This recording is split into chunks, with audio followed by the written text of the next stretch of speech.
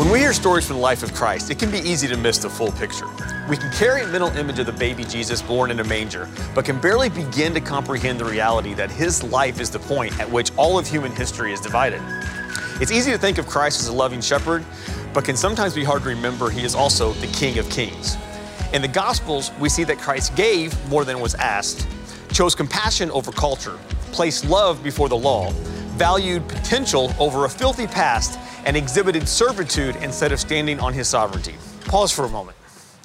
Think what it would be like to walk just a few steps in his shoes, to live your life like he lived his. It's simple, really. All of his actions were based on two simple principles: love God and love people. Everything Christ did, every action that is recorded, every step that he took as he strode bravely towards the cross were based on these two simple principles. It's not easy, but it is the simple gospel.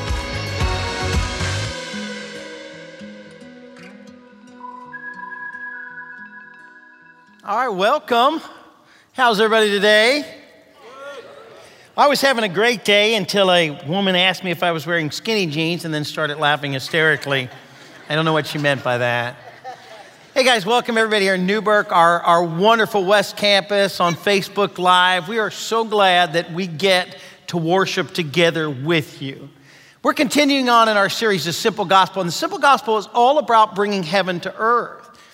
Jesus said, seek ye first the kingdom of God and God's righteousness, and all this will be added unto you. When we pray, we're supposed to pray, God, your kingdom come. What does all that mean? It just means that we take the joys, the glory, the reality of heaven, and we bring it to earth. It means that we share the love of Christ and we create a place on earth that will be like heaven. We're going to continue that series, but I'm going to start by asking you a question that you probably would not want to answer even if you and I were sitting alone at Starbucks. Here's the question. What's your deepest, darkest secret? What if I knew that? What if I knew your secret and I not only knew it, but I called you up on stage, and as soon as you got up here, I said, roll the video, and we had it on video. Some of us live in fear of being caught in the wrong act. Some of us feel like if anybody knew who I really am, they wouldn't want to be in the same room with me. Some of us have got that one act in the past, something that we did, some mistake that maybe we live in fear that we're going to be found out, that somehow that moment's going to come back to haunt us. Proverbs 28 says this: the wicked run away when no one is chasing them. You ever walked into a room and thought everybody in this room knows what I did, but nobody else in the room knows what you did really? That's that kind of thing. The wicked run away when nobody's chasing them, but the godly are bold as lions. When we do wrong, we feel like everybody knows. Here's the question that they're going to be asking Jesus later on as we dig into the text. Jesus, what do you have to say about that? I wonder what God really thinks about you personally. I wonder what God has to say about that struggle that you have. I wonder what God has to say about that deep, dark secret. I wonder what God thinks about you in that moment.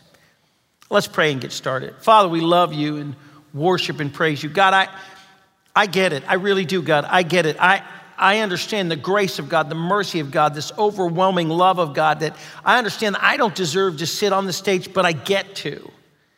That's the grace of God. That's the love of God. So many of us, we want to sit back and go, well, I don't deserve it. And we're absolutely right. But that's the simple gospel. That you love us, that your mercy just abounds. Father, help us to see that today. Help us to begin to understand your mind. Help us as much as we can, God, begin to get it. Lord, it's not what I have to say, but what you have to say. So come and speak, for we ask it in Christ's name. Amen. There was a lot of confusion about Jesus during his time here on earth. A lot of people were really beginning to think, hey, you know what? I think he really could be the Messiah. I mean, the way he speaks, the way he answers questions, people who were trying to manipulate him and trap him often would walk away going, the Bible would say, from that point on, nobody dared to ask him a question. Because when he answered questions, he answered with such brilliance and such authority that it was hard to dispute what he was saying. And he had this ability to heal the sick. And it just, didn't that have to come directly from God? just one illustration. Matthew 15, verse 29 says, Jesus returned to the Sea of Galilee and climbed a hill and sat down, and a vast crowd brought to him people who were lame, blind, crippled, those who couldn't speak, and many others. They laid them before Jesus, and he healed them all. The Bible says the crowd was amazed. Those who hadn't been able to speak were talking. The crippled were made well. The lame were walking. The blind could see again. And they praised the God of Israel. I mean, people were like, this dude's got to be the Messiah. I mean, he's healing people. He's a genius. He's brilliant. The way he answers the things that he does. Well, the Pharisees and the religious leaders of that day hated him. I mean, they hated Jesus. You want to know why? Because he was so inclusive. He didn't exclude anybody. He didn't cut anybody out. Luke chapter 15 says, tax collectors and other notorious sinners. That's an amazing, great word, isn't it? Notorious sinners. What he's saying is everybody knew these guys were evil. Everybody knew these girls were wicked. Everybody knew their sins. They were notorious. Tax collectors and other notorious sinners often came to listen to Jesus teach. Well, okay. He can't help who's out in the crowd, right? This made the Pharisees and the teachers of religious law complain that he was associating with such sinful people. But he was even eating with them. He would eat with notorious sinners. I mean, seriously wrong people. I mean, do you understand that he allowed a known prostitute to not only attend a dinner party he was at, but to wash his feet with her hair? He told a Jewish tax collector that worked for the Romans that he wanted to have dinner with them. Jews were forbidden to eat with tax collectors. In fact, those guys weren't even allowed in the temple. It was legal to spit on them or throw rocks at them. He drank water out of the same cup of a Samaritan woman, a half-breed, who had known relations with 6 different men. He drank out of the same cup. What kind of man, let alone God, would do that? Wasn't the coming Savior supposed to be way too pure to associate with people like that? I mean, in all honesty, would you have hung out with those people? Do you? Would you be caught in the company of a known prostitute or a drug user? But Jesus did it all the time. I sometimes wonder if we would have been too embarrassed to hang out in the company of Jesus. Now, I'm not sure we would want to have been seen with some of the characters he surrounded himself with. Oh, I can't go in there. Why? Well, there are notorious sinners in there. I can't go in there. People are drinking. I don't want anybody to see me. You know, Jesus really didn't care who saw him. He wasn't like everyone expected him to be. The real Jesus, the Jesus of the Bible, he was powerful and authoritative, but he was also loving and accepting. He was pure and holy. But we often find him in the midst of broken and twisted people. He genuinely cared about the masses, but he cared about people as individuals. Actually, the only people that he never much cared about were religious or self-righteous people. He didn't care what they thought about him, and to be honest, I don't really either. Jesus had this way of seeing the potential over the past. He saw the person over the sin. He met people on roads, near wells, in rooms, and at temples. And no matter who they were, he saw who they could be. I mean, he just saw the person over the sin. He saw so much potential in people. It was almost if he really wasn't concerned with where they'd been or even where they were, he just saw who they could be. He saw them as these beautiful. You ever watch American Pickers? They go into these barns, and they pull out this rusty stuff that looks like junk, and they're like, oh, this is the most amazing thing in the world. What's it worth? $20,000. You're like, what? That was Jesus, man. He was just treasure hunting with people. He was picking old rusty people up out of the crowd going, wow, I can repurpose this. He just always saw the potential over the past. So I want to dig into God's word and look at yet another life-changing encounter with Jesus. John chapter 1, verse 1. Jesus returned to the Mount of Olives, but early the next morning he was back again at the temple. A crowd soon gathered, and he sat down and taught them.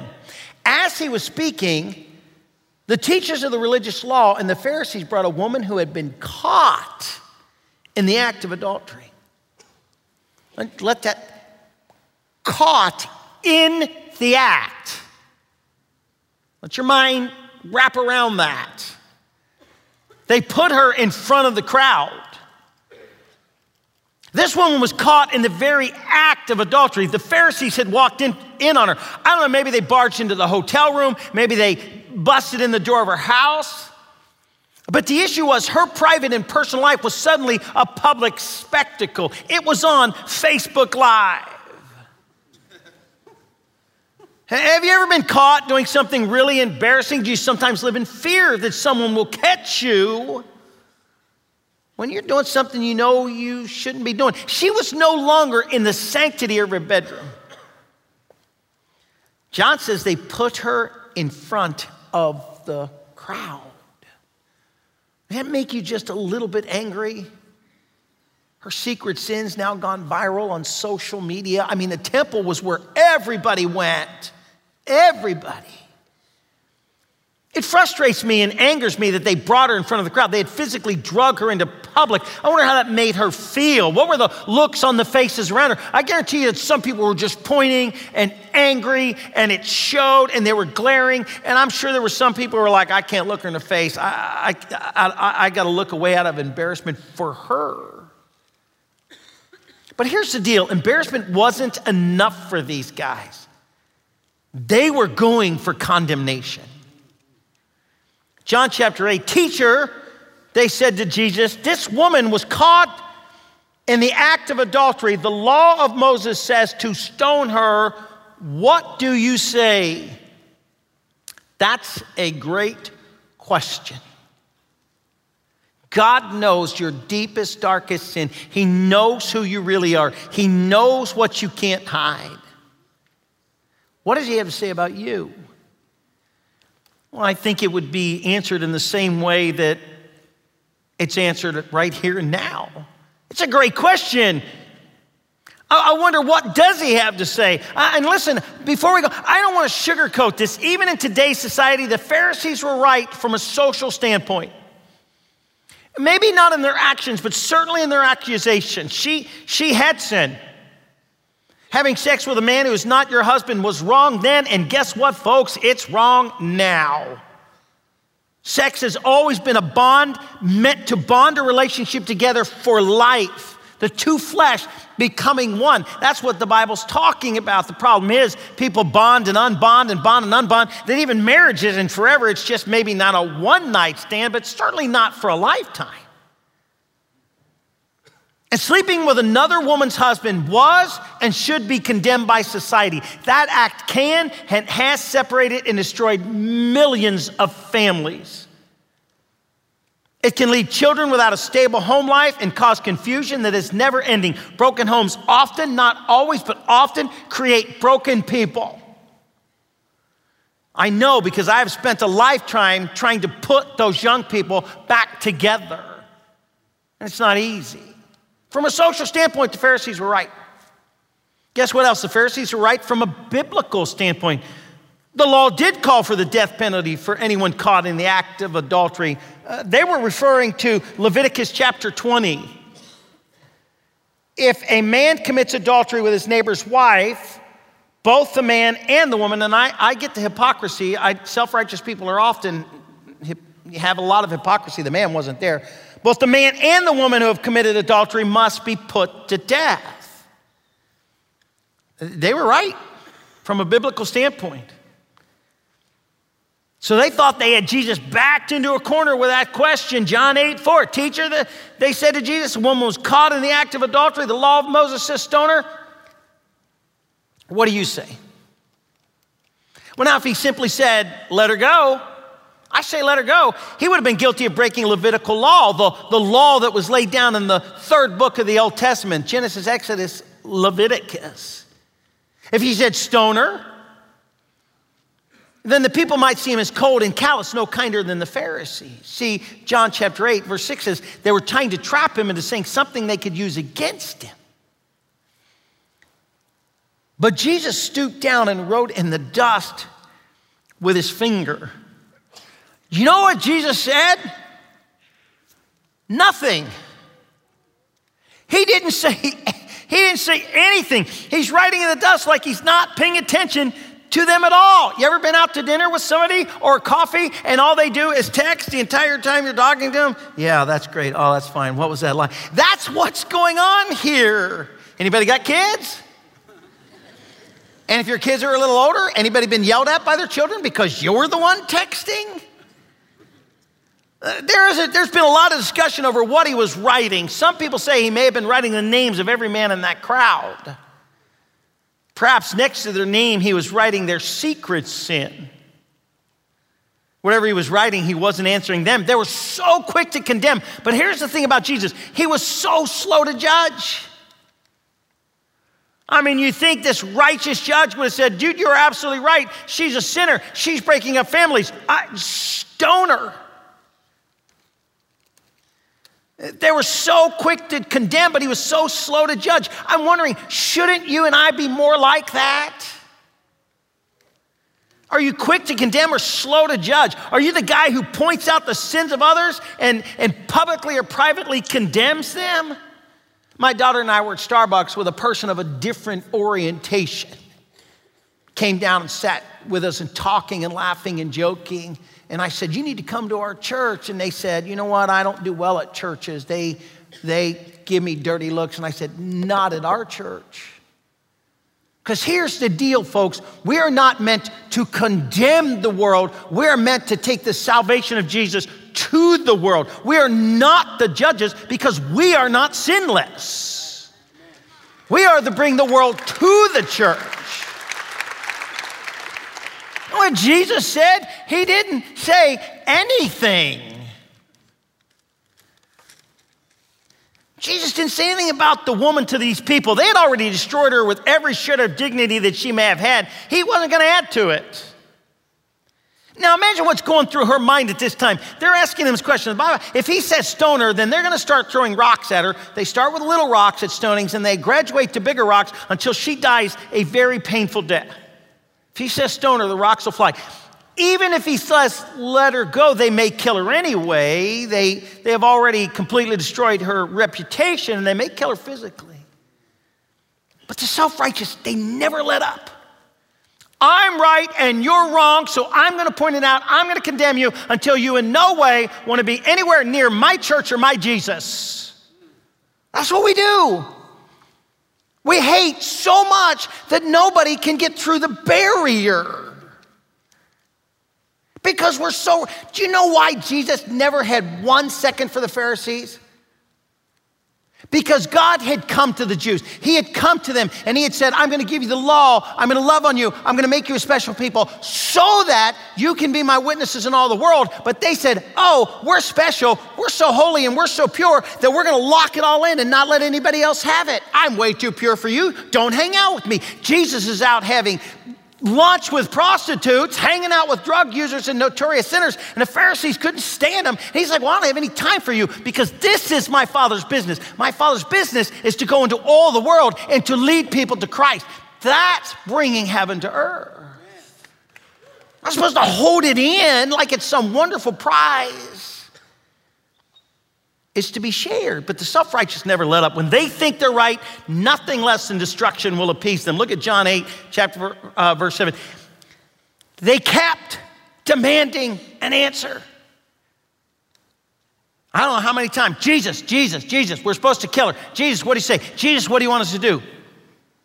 They kept demanding an answer, so he stood up again and said, all right, but let the one who has never sinned throw the first stone. Then he stooped down again and wrote in the dust. Brilliant answer. This is why people didn't ask Jesus questions at parties. All right.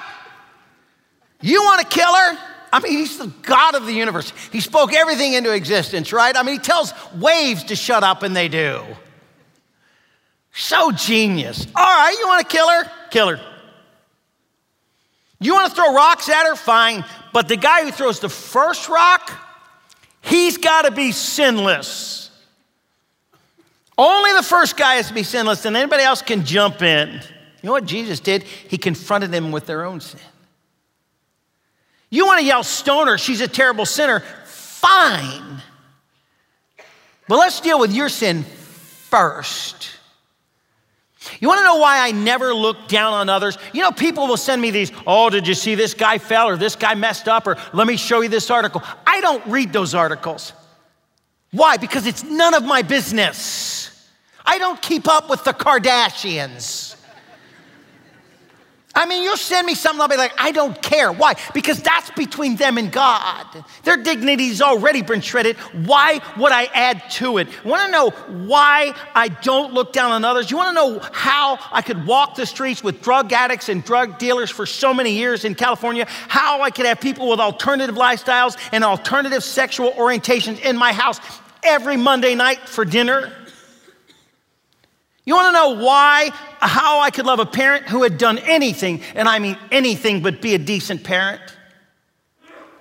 Because I'm no better than any single one of them, and I get that.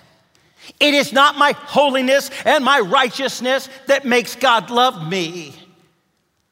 He came in the midst of me being a horrible, notorious sinner. I'm not shouting their sins in the street because I don't want anybody shouting my sins in the street. Do you?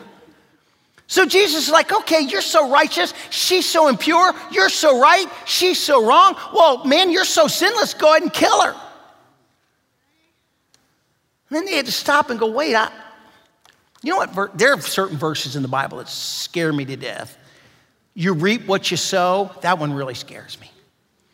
If I give you a pot with great soil in it, and I give you tomato seeds, and you plant them, you know what's gonna grow?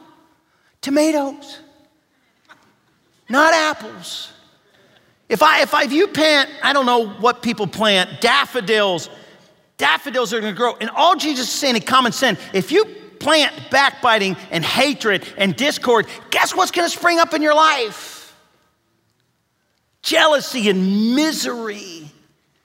I don't want to see other sins. I want to see how much God loves them, and I want to be a shining representation of that love. And if you and I started living that way, then man, I'm telling you, then all of the tri-state area would come to know Christ. If you could say, look, like we said to that person at Starbucks, look, come to a church where people are naturally going to love you. Their heart's desire is that you come to Jesus, and then Jesus will begin molding you into the person he wants you to be. That's not my job. That's the job of the Holy Spirit. The only person Jesus seemed to not ever be able to tolerate were the people who thought everyone else was evil and they were so good. He didn't have 1 second for them. Did this woman deserve to be stoned? Yes. So did everybody else in the crowd. See, Jesus saw her potential over her past, and guess what? Not only did he see her potential, he sees your potential. You sit in the corner and say, I'm no good, I'm filthy, I'm foul. And Jesus like say, absolutely, so let's go. What can I paint on you?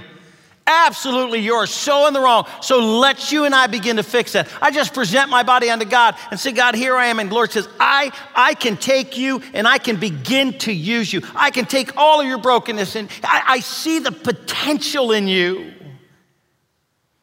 You sit alone in a dark corner hating yourself and the enemy wins and nobody comes to Jesus. Romans chapter 3, verse 23 says, for everyone has sinned. We all fall short of God's glorious standard. You think you're so evil? Guess what? You don't have a monopoly on bad. Oh, God can't use me. God can pour water out of rocks. Don't tell God what he can't do. He can't forgive me. Wow, your sins are greater than the blood of Jesus. That's amazing. This is sarcasm. This is called sarcasm. God can use you. Yet God, in his grace, the Bible goes on to say, freely makes us right in his sight. He did this through Christ Jesus when he freed us from the penalties of our sins. I really don't see a big portion of my work on there. Seems like he's doing it all. He gives me his grace. He did this through Jesus when he freed me from the penalty of my sins. To you who are suffering from self-condemnation, please hear that sentence one more time and take it in.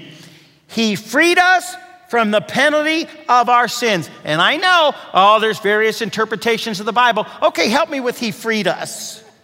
Freed us, he? I don't know how else to read it. He freed us from the penalty of our sins.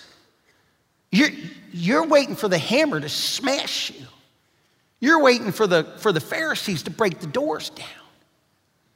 You're waiting for God to say, man, just throw rocks at him. He's no good. She's no good. Because we don't think like God. Because you and I don't understand. We are free. There is no more penalty for our sins. Paul said, there's therefore now no condemnation for those who are in Christ. If there's no condemnation and you're waiting to be condemned, what the Bible is trying to tell you, what Jesus is trying to tell you is there's no condemnation left. I'd love to pour it on you, but I don't have any more. Look at the reaction of the crowd. John chapter 8, verse 9. When the accusers heard this, they slipped away one by one, beginning with the oldest, until only Jesus was left in the middle of the crowd with the woman. I love that John writes they slipped away. Man, when they made the accusations, they came in bold and loud. This woman has sinned. The Old Testament says, stone her, what do you say? They were quick to condemn, quick and loud, but humbled and ashamed when confronted with their own sin. Modern day Pharisees are the same. They're so quick to point out the sins, but blind to others. They'll gossip about you behind your back, but completely overlook the sin of gossiping and backbiting. You would be surprised how many people will come to me and, so-and-so, I can't tell you who. Rick, they said you did this and this. I can't believe you did that. And I'm like, go back and tell them I don't care because their sin is greater than mine, because the Bible says if you got a problem with somebody, go to them one-on-one, not gossip about it. Stop being backbiters and gossipers. By gosh, if you've got a problem with somebody, go to that person. Why? Because that's what you're supposed to do. What if this place was a place where if somebody walked up to you and said, so-and-so, somebody said something negative about you, you can say that's an absolute lie because we don't do that at this church.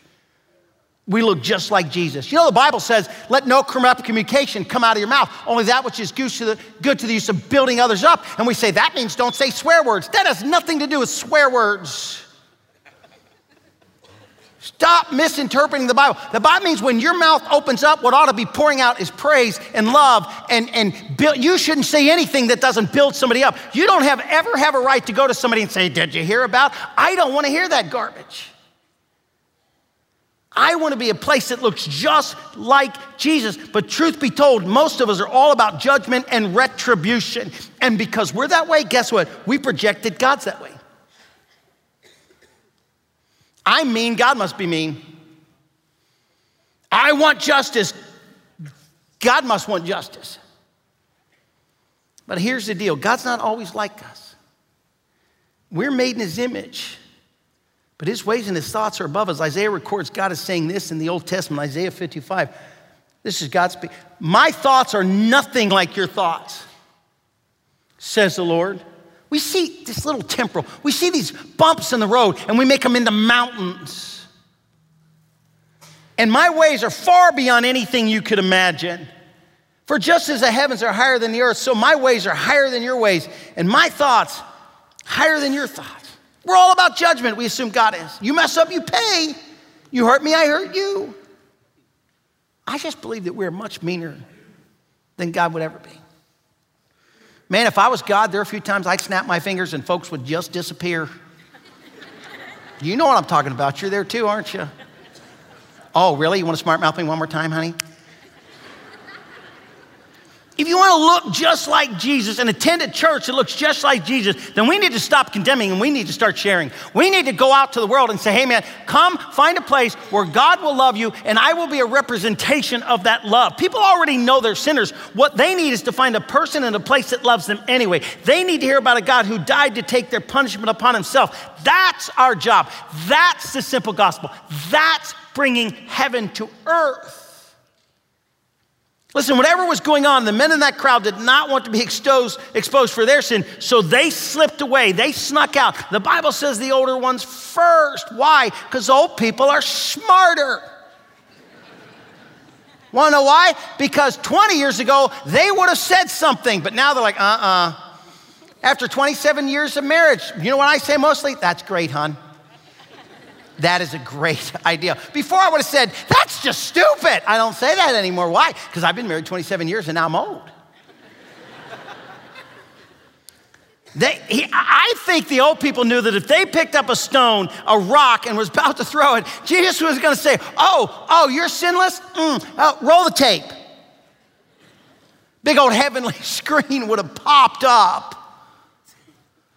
Now, for the first time, Jesus actually turns his attention to the woman. You realize he hasn't spoken to the woman? There's no arrogance in her. There could be no shred of dignity left in her. John chapter 8, then Jesus stood up again and said to the woman, where are your accusers? Didn't even one of them condemn you? No, Lord, she said. And Jesus said, neither do I. Go and sin no more. What? Where are the words of condemnation? Where is the scolding she so richly deserved? Where is the 3-hour counseling session that she obviously needed? No wonder the Pharisees were frustrated. This woman had sinned in a huge way. She'd broken one of the top 10 commandments. Number 7, in fact, thou shalt not commit adultery. How in the world did Jesus let her off with, okay, I don't condemn you either. Go and sin no more. Have a great day. Catch at the well. I mean, how? You know how? Jesus' answer is recorded earlier in the Bible in John chapter 3 when this Pharisee named Nicodemus snuck into Jesus and said, hey man, how do I get to heaven? I know my brothers don't like you, but dude, you got something going on. This is Jesus' answer. For this is how God loved the world. He gave his one and only son that everyone who believes in him would not perish, but have eternal life. That's the greatest simplicity, isn't it? Jesus, I believe you loved me and died on the cross to pay for my sins. I want that payment. It's a free gift. It's the greatest gift, the most simplistic gift. Salvation is a matter of me just accepting the gift that Christ died on the cross to pay for my sins. God sent his son into the world. This is John 3:17, we rarely read. God sent his son into the world not to judge the world. So guess what? You and I don't have a right to judge anybody else. Not to judge the world, but to save the world through him.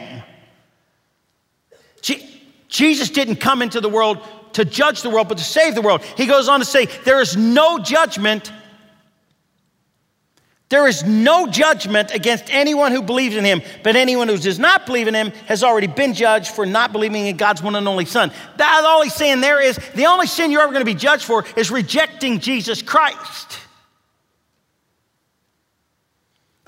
Did you get that? Jesus said he didn't come in the world to judge the world. He didn't come in this world to judge you, but to save you. So how about if we stop judging? How about if we stop having those horrible private meetings telling everyone else how horrible somebody else is? And how about if we stop judging ourselves and just put our lives and our reputation into the hands of God? See, there was one person at this little public display of humiliation that had a right to throw a rock, and his name was Jesus. He had never sinned. He had led a perfect life. He had every social, biblical, and political right to throw the first rock. And that would allow everybody else to join in. But guess what? He wasn't there to condemn her, to kill her, or destroy her. He was there to restore her. He was there to lift her back up. And he isn't in the business of condemning, killing, or destroying you either. He wasn't seeking to add to her shame. He was seeking to facilitate her restoration. Jesus was and is in the business of restoration. 2 Corinthians 5 says, for we are made For God made Christ, who never knew sin, to be the offering for our sins so that we could be made right with Christ so we can be made right with God through Christ. There was a trade. Do you understand that he did the same thing to us that he did at that woman? Okay, you're not sinless. He did the same thing to us. He looked at us and said, Rick, I want to condemn you. Or Rick, you deserve condemnation, but you know what? Go and sin no more, brother. He loves us. He died on the cross. He took all of our shame. He restored every one of us. Rehear the words that Jesus said to Nicodemus. There is no judgment against anyone who believes. Now, wait, he said don't sin, but here's the deal. In Hebrews chapter 4, the Bible tells us that we're surrounded by this great cloud of witness. And it tells us that we're supposed to set off the sin that so easily besets us. I don't have time to read it all, but in verse 2 it says, how do we do this? We do this by keeping our eyes on Jesus, the champion who, catch this, initiates and perfects our faith. How do I get sinless? How do I obey the commandment? The same way I got saved. I simply say, Jesus, I'm a sinner. God, I call upon you to save me, and he does. And then I say, God, I want to look just like you. And the Bible says he is the champion. He is the initiator. He is the one who makes you holy. All I can do is daily say, God, all this is all of yours. God, make it any way you want to.